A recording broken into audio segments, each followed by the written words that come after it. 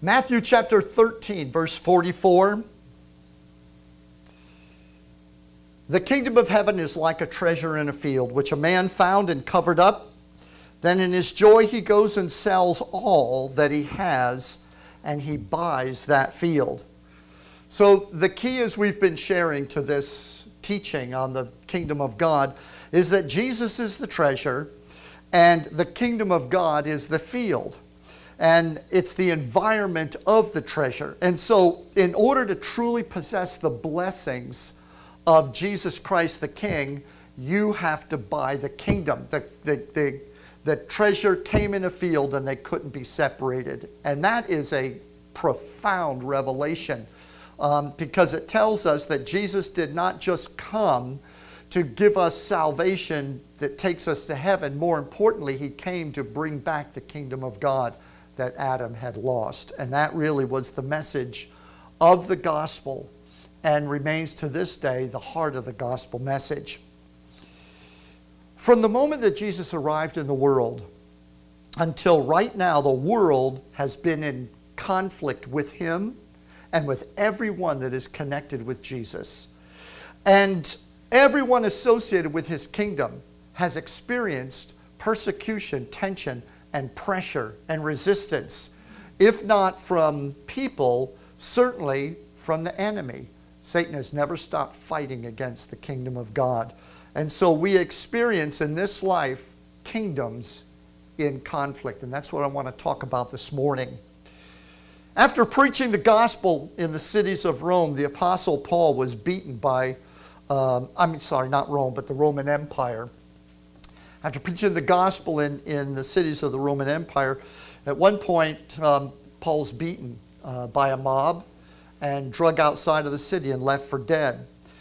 But he recovers, and when he recovers, he says to the Christians in Acts 14 and 22, we must enter the kingdom of God through many persecutions. We must enter the kingdom of God through many persecutions. Certainly not one of the verses that you hear quoted that make people jump up and down and shout hallelujah. And you almost, if even just secretly, hope that you never have to experience it. And could you lower this a little bit? That would be great. Thank you. So, why does the gospel of Jesus, the gospel of love, the gospel of mercy and grace and of forgiveness, why does the gospel of Jesus draw persecution? Have you ever, it is ironic, it doesn't seem to make sense. He is the gift of God, the gift of God's love to the world. Why has the world been in non-stop conflict with him and with the gospel ever since he came? And the simple answer is because the world is actually a kingdom, a spiritual kingdom. There may be a variety of nations, empires that have risen and fallen, but the history of the world is the history of a fallen spiritual kingdom. A kingdom that was originally the kingdom of God. A kingdom that God established in the world, set a garden in the midst of it, made man in his image and likeness, and made man the delegate, the representative of God. In his image and likeness, Adam was the first ambassador of God's territorial physical kingdom that he created to mirror the spiritual kingdom of God. And so when Adam fell, that kingdom fell out of fellowship with God. And it became an alien and rebellious kingdom in the world. And so no matter what nations come and go, the world is under satanic influence. When Jesus came and preached forgiveness and offered mercy and healing, he was reconnecting people. He was bringing reconciliation. The Bible calls it the ministry of reconciliation.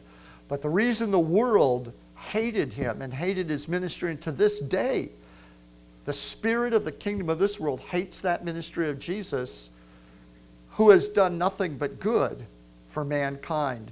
And the reason is that Jesus connects people not with the world, but with the kingdom of heaven. Jesus didn't come and endorse the kingdoms of this world. And so they are bitterly jealous and angry against him. The god of this world, the Bible says, is Satan. And he is the one who's behind the throne of every authority in the world. If he's not directly behind every president, every king, every senator, he wants to be, and he's trying to be. Every school teacher, every college professor, every mother and every father, anyone within this world who has influence over somebody else, Satan wants that authority. He is seeking to have that authority. And with some people, he has gotten it. And with others, it's just a running battle. And so that's why there's persecution against the gospel of Jesus. Jesus said in the 17th chapter of John, as he prayed for us and interceded for us, he said, Father, I have given them your word. And the world hates them because they do not belong to the world, just as I do not belong to the world. So as I said, God created the world, and he put man in it in his image and likeness. And the world was, in the beginning, the physical kingdom of God, the physical territory, the extension of God's eternal spiritual reign. So how is it that God ended up on the outside looking in?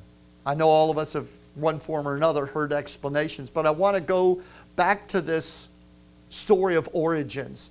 And I want to look at it again because I believe there's reasons why it's important for us to understand the kingdoms in conflict and why they're in conflict and what it is that you and I can do about it to be effective in this world. So God creates this physical territory. He's on the outside looking in. And the reason is that when he delegated that throne of authority to Adam, the devil saw it. And the minute he saw that authority, he wanted it. And I'm going to pick up on that in a moment. But when Adam sat upon the throne and ruled over the world under God's authority, the Holy Spirit became the most important relationship that man had. It was the Holy Spirit that Adam was walking and talking with in the garden and fellowshipping with. The Holy Spirit, if you want to kind of conceptualize it in a simple way, is God engaging with us. And we call that the Holy Spirit. And so the Holy Spirit's the most important relationship that man had. Because through the Holy Spirit, Adam lived in direct communion with the eternal God, and he had great power under God's authority. And that made the Holy Spirit the most important person on earth. In the beginning, the Holy Spirit was the fountainhead of God's authority upon the earth and had that relationship with Adam and connected him with God. No wonder it says in Romans chapter 14, verse 17, the kingdom of God is righteousness, peace, and joy. Someone finish it for me. In the Holy Ghost. So the kingdom of God is in the Holy Ghost because the Holy Spirit is the Spirit of God's authority. Now back to what I'd said before. When Satan saw God give authority, the authority of his kingdom, to Adam, he saw power. And he immediately came to steal that power. If Satan, when he was Lucifer, could not succeed at exalting his throne above the throne of God, then he would settle for the next best thing. He would take God's delegated throne in God's kingdom upon the earth, and he'd try to take that. It was the closest he could ever get to succeeding at his desire to rebel against God and have God's authority. So what I want to do is take a few minutes and take a look at the strategy, Satan's strategy against the kingdom of God. Now, to obtain God's delegated authority over the earth, Satan had to first break man's relationship with the Holy Spirit. Would you agree with that? The Holy Spirit's the most important person in the world. He keeps man as the ambassador of the kingdom of God. God's plan in the beginning was that Adam would multiply, have children, and the human race would not dominate itself. It would dominate the earth and the world, and all of mankind would be God's ambassadors throughout the world. Praise the Lord. So Satan attacked that relationship to drive a wedge between the Holy Spirit and Adam. And that would effectively cause the loss of the kingdom of God on earth. If he could break that relationship, the kingdom of God would be lost.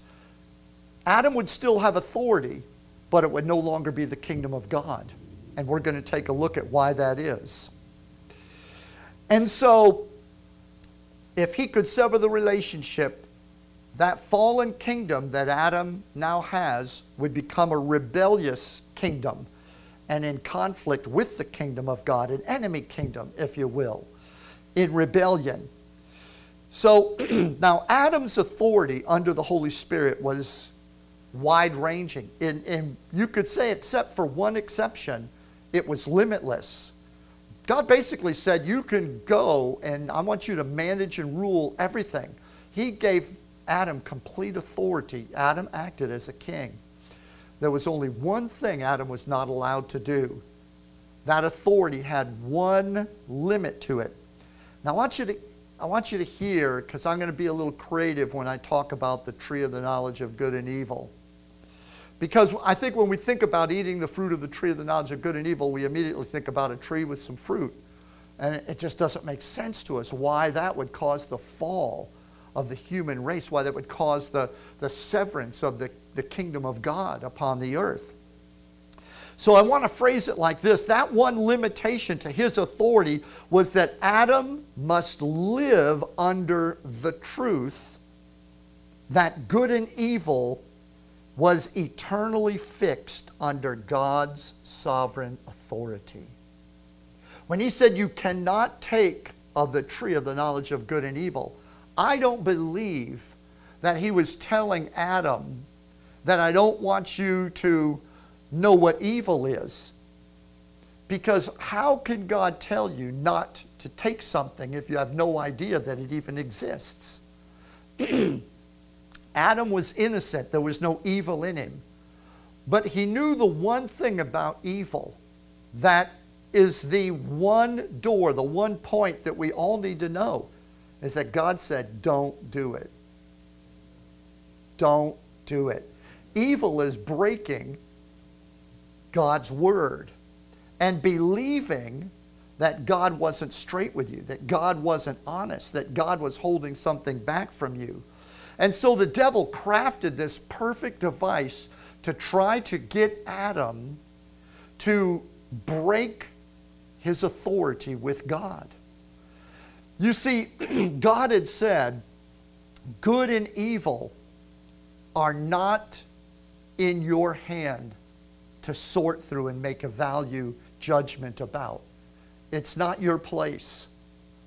What is right and wrong, what is up and down, what is moral and immoral, I have fixed eternally.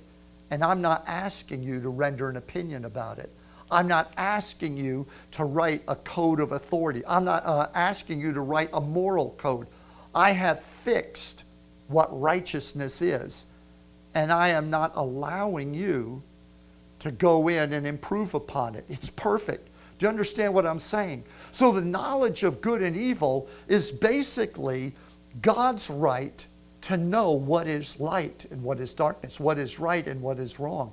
You don't have to go out and become a drug addict to know that giving yourself to the bondage of Satan through drugs is evil. You just have to know, don't listen to the devil. Don't do that. Don't disobey God. Amen? So the truth is the foundation of righteousness and the foundation of moral boundaries. It was eternally and unchangingly fixed from the beginning of time. In fact, in 1 John 1:1, what is the very first statement of the Gospel of John? In the beginning, finish it for me. In the beginning was the In the beginning was the Word. The Word was not incomplete. Truth was not incomplete. It was complete. Man was never asked to finish the sentence, flesh out the Word. The Word was complete. In fact, they knew that in the Old Testament, for Psalm 119:89 says, forever, O Lord, your Word is settled in the heavens. So the Word, the truth, with all of its morality and boundaries and what's right and what's wrong was fixed before God ever created the physical world, before there ever was a world, and before God ever put man in the world. So when man was given authority and dominion, it was wide-ranging and far-reaching, but the one thing he couldn't do was you cannot tamper with what's right and wrong. You don't have the right to make an opinion about it. It doesn't need to be judged. Are you listening to me? The truth of God does not need to pass some human test of approval. And the taking of the tree of good and evil was the devil tempting man, saying, you can judge God. God has held back something from you. He knows that if you exercise your liberty, matter of fact, he wants you to take initiative. Go ahead and take initiative. You'll be like God, which is what God wanted in the beginning. So there's the devil lying, saying whatever he can say, finding any inroad he can to get man to take that step of saying, I can handle the knowledge of good and evil and sort it out. God said, it's not a matter of whether you think you can. I've commanded you. You can't do it. There's an eternal lock on it, and don't touch it. Are you listening to me?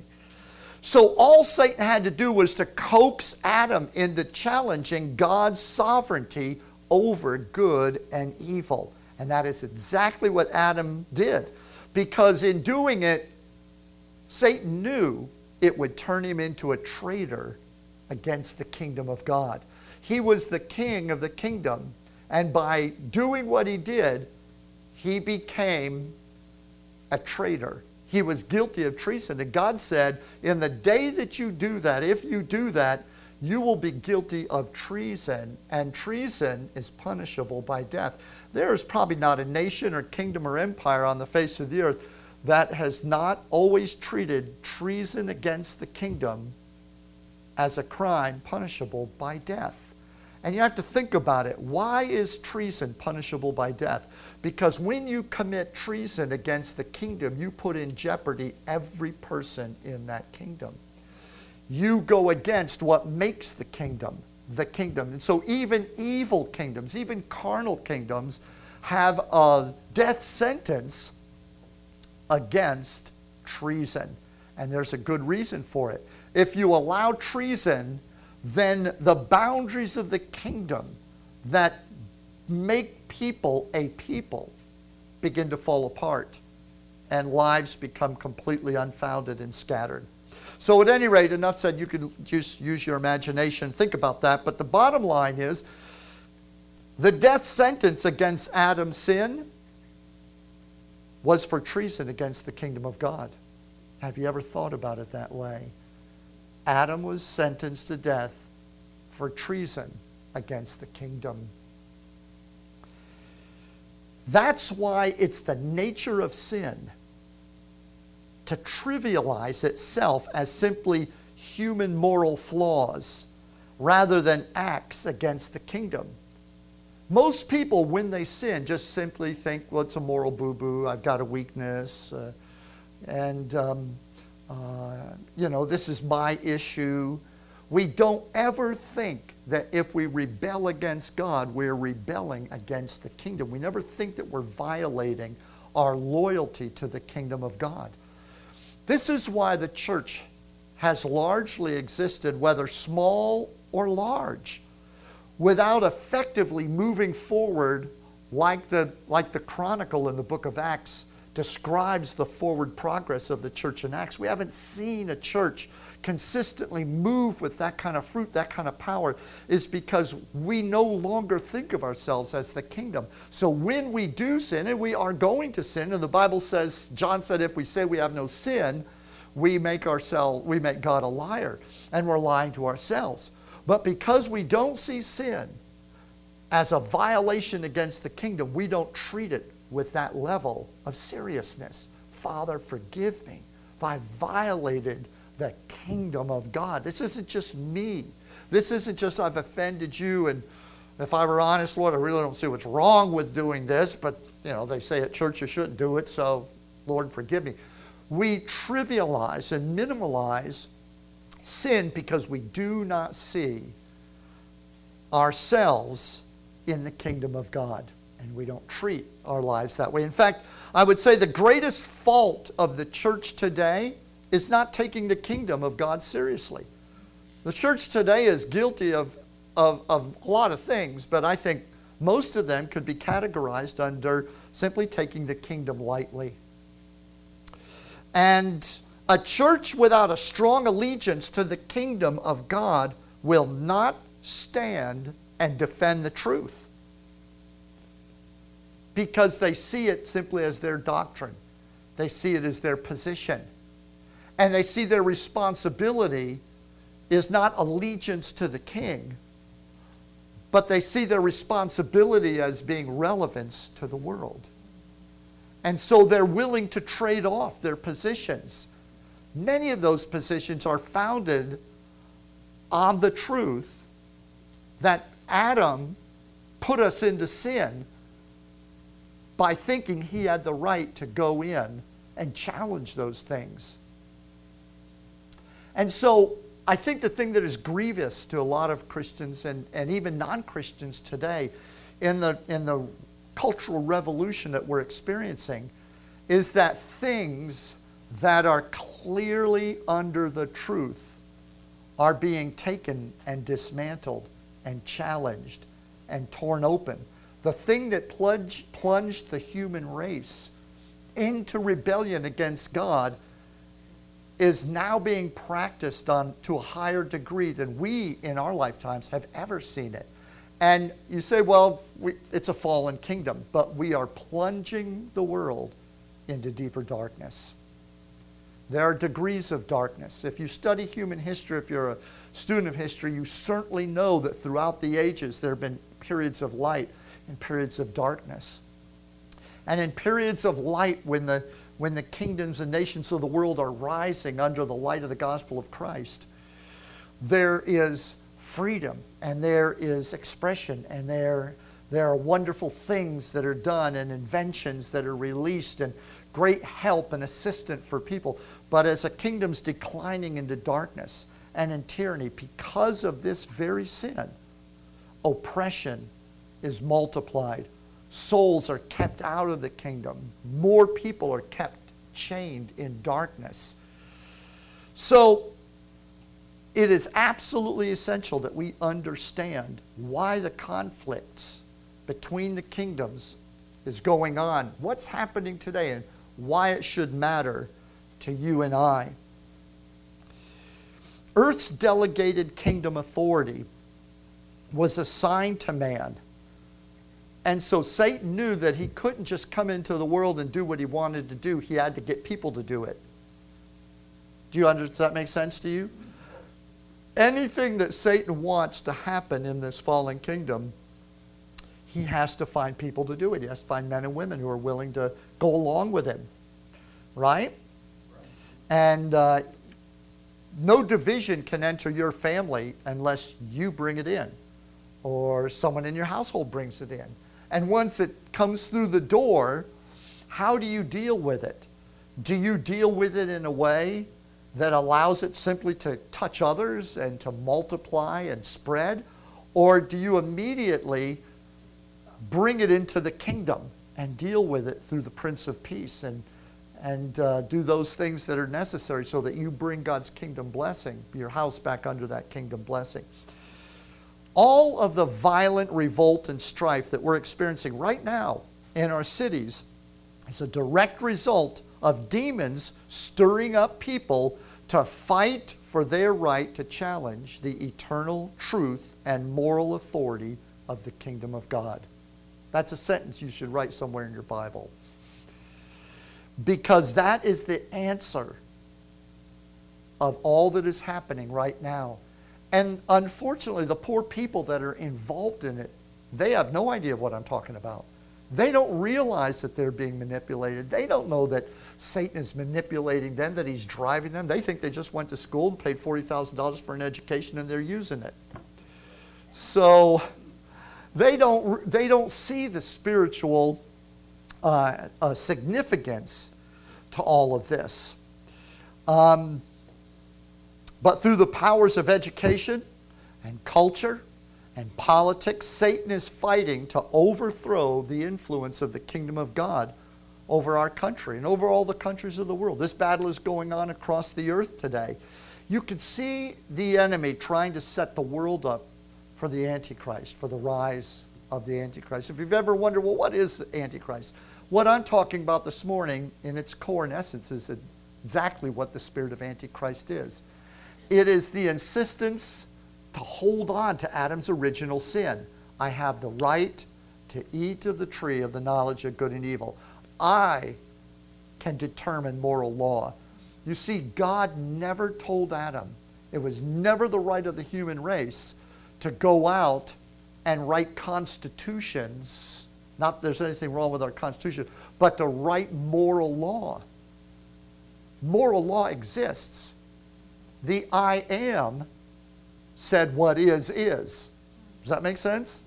Why did God say to Moses, I am that I am? Because he wanted him to know you have just met the eternal one, and that the truth originates with me and it cannot be improved upon or changed. You only have one option when you meet God. You accept or you reject. That's it. But you do not go in investigating, questioning, and saying, well, I like the idea of God blessing me, but I don't like the idea of not being able to lie. I need to be able to lie once in a while. I wouldn't be able to talk if I couldn't lie once in a while. Or any of the things that the Word of God, just take a look at the Ten Commandments. Any of those things, committing fornication or infidelity and breaking marriage covenants. Why can't we do that? 10 years is long enough in this relationship. I'm ready to move on. Who is God to tell us that we shouldn't, that it's cruel, if I'd have known this, I wouldn't have. And so there's all of these rights that people think they have that they really don't have. They're holding on to the fruit of the tree of the knowledge of good and evil. They're holding on to that spirit of rebellion, demanding the right. And this week they started burning Bibles in the city of Portland, and they're rioting. And things like that have been happening. It's starting. The fact is that the persecution against Christians, which has been at the heart of this revolution from the beginning, it's always been about getting at Jesus and severing his right to have a say-so, an absolute kingdom say-so over us. Adam's fallen rebellious children believe the kingdom is theirs, and they can write its rules any way they want to write it. It's theirs to do. And think about it. You used to think that way. I did too. That seems perfectly reasonable. It must seem just completely insane if someone were sitting with a secular mindset listening to me going, what, you're telling me that we don't have the right to write moral laws? We not only have the right, we have the responsibility, but that responsibility is not to decide that north is now south and south is north, or to decide that a chipmunk is now a pony. Or, obviously I'm picking things that are non-controversial, but you understand that some things are embedded in nature and they are what they are. And so God had said to Adam, the knowledge of good and evil, to be able to change what is evil and say, no, I'm not so sure that's evil, that's good. He said, don't even eat from that tree. You don't have the right to make those choices. They are what they are. As long as you are allowing me to be God, your authority will be unabated. You will have joy, you will have purpose, you will have the freedom to multiply and to build this kingdom up over the face of the earth. And here we are today, 6,000 years later, trying to be happy, trying to make a happy world and do what God had said in the beginning. In the book of Joel, Joel said, let the heathen be wakened. Isn't that amazing? Listen to that word. Let the heathen be wakened, and come up to the valley of Jehoshaphat, for there will I sit to judge all the heathen round about. Put in the sickle, for the harvest is ripe. Come, get down into the winepress, for the press is full and the vats are overflowing, for their wickedness is great. Multitudes, multitudes in the valley of decision, for the day of the Lord is near in the valley of decision. You see, the enemy is hastening us to the valley of decision. And notice that phrase opened up by saying, let the heathen be woke.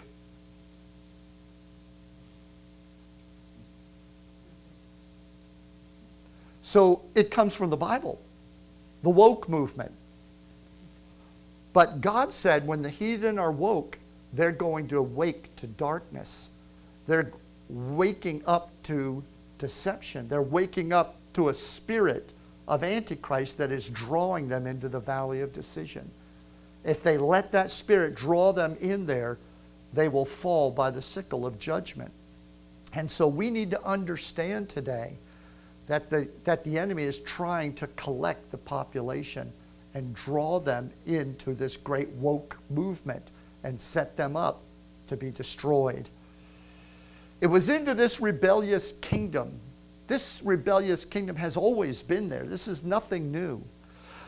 It was into this rebellious kingdom of the world that Jesus came to bring man back under his kingdom authority and to begin to restore the kingdom of God on earth. That's why Jesus said, when he told us to pray, what was the first thing? He said, pray, your kingdom come, your will be done. And then he ended it with, yours is the kingdom and the power and the glory. The restoration of God's kingdom under you, or under him, with you, under your authority, was why Jesus came. And he said that should be the thing that drives our walk with him and our prayer. So, as I bring this thing to a close, I want you to think about what happened when they crucified Jesus.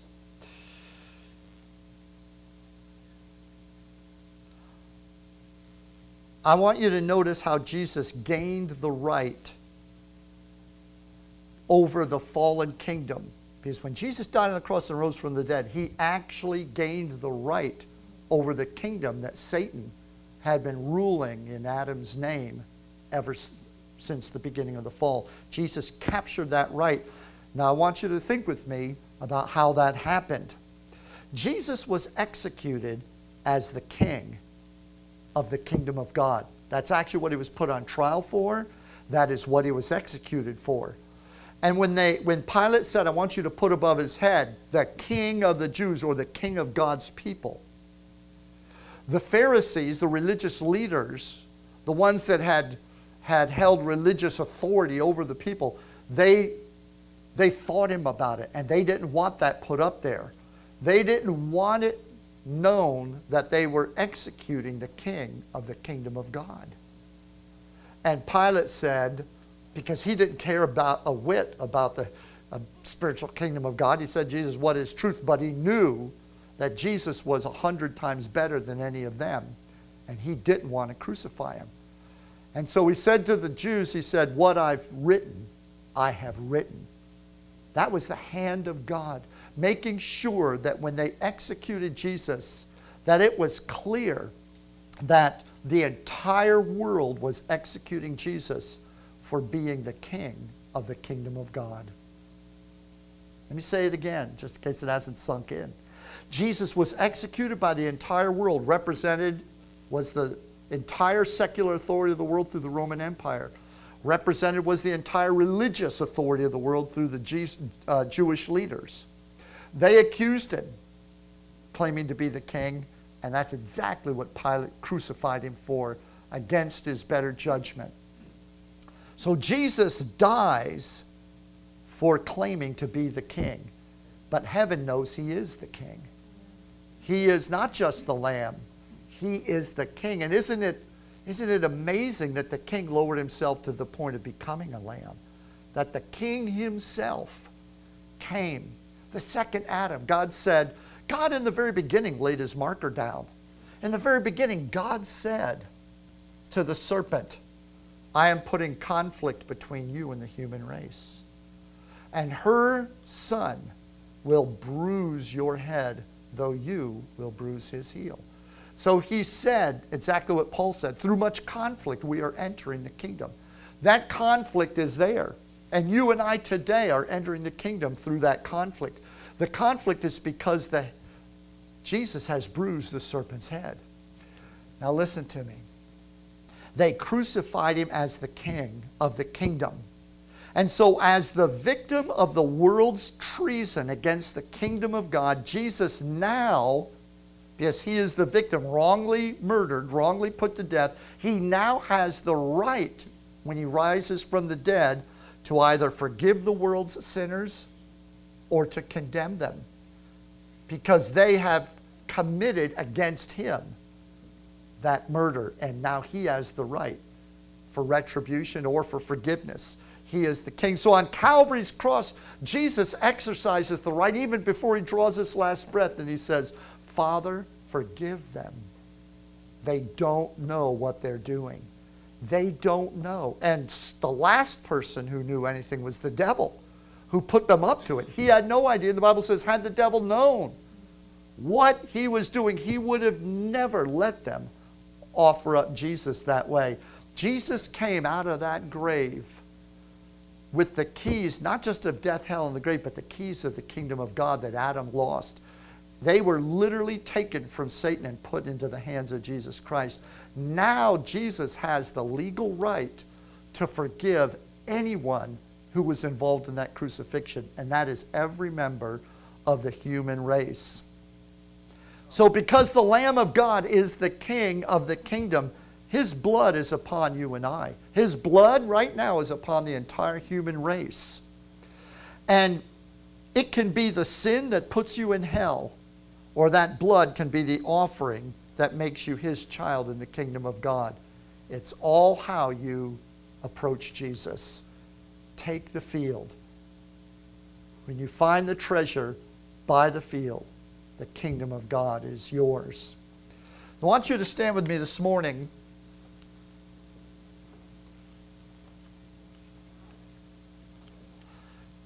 And as we pray, let's focus on this one fact. Jesus said, you're the light of the world, because we have kingdom authority. Those keys, Jesus gave them to us.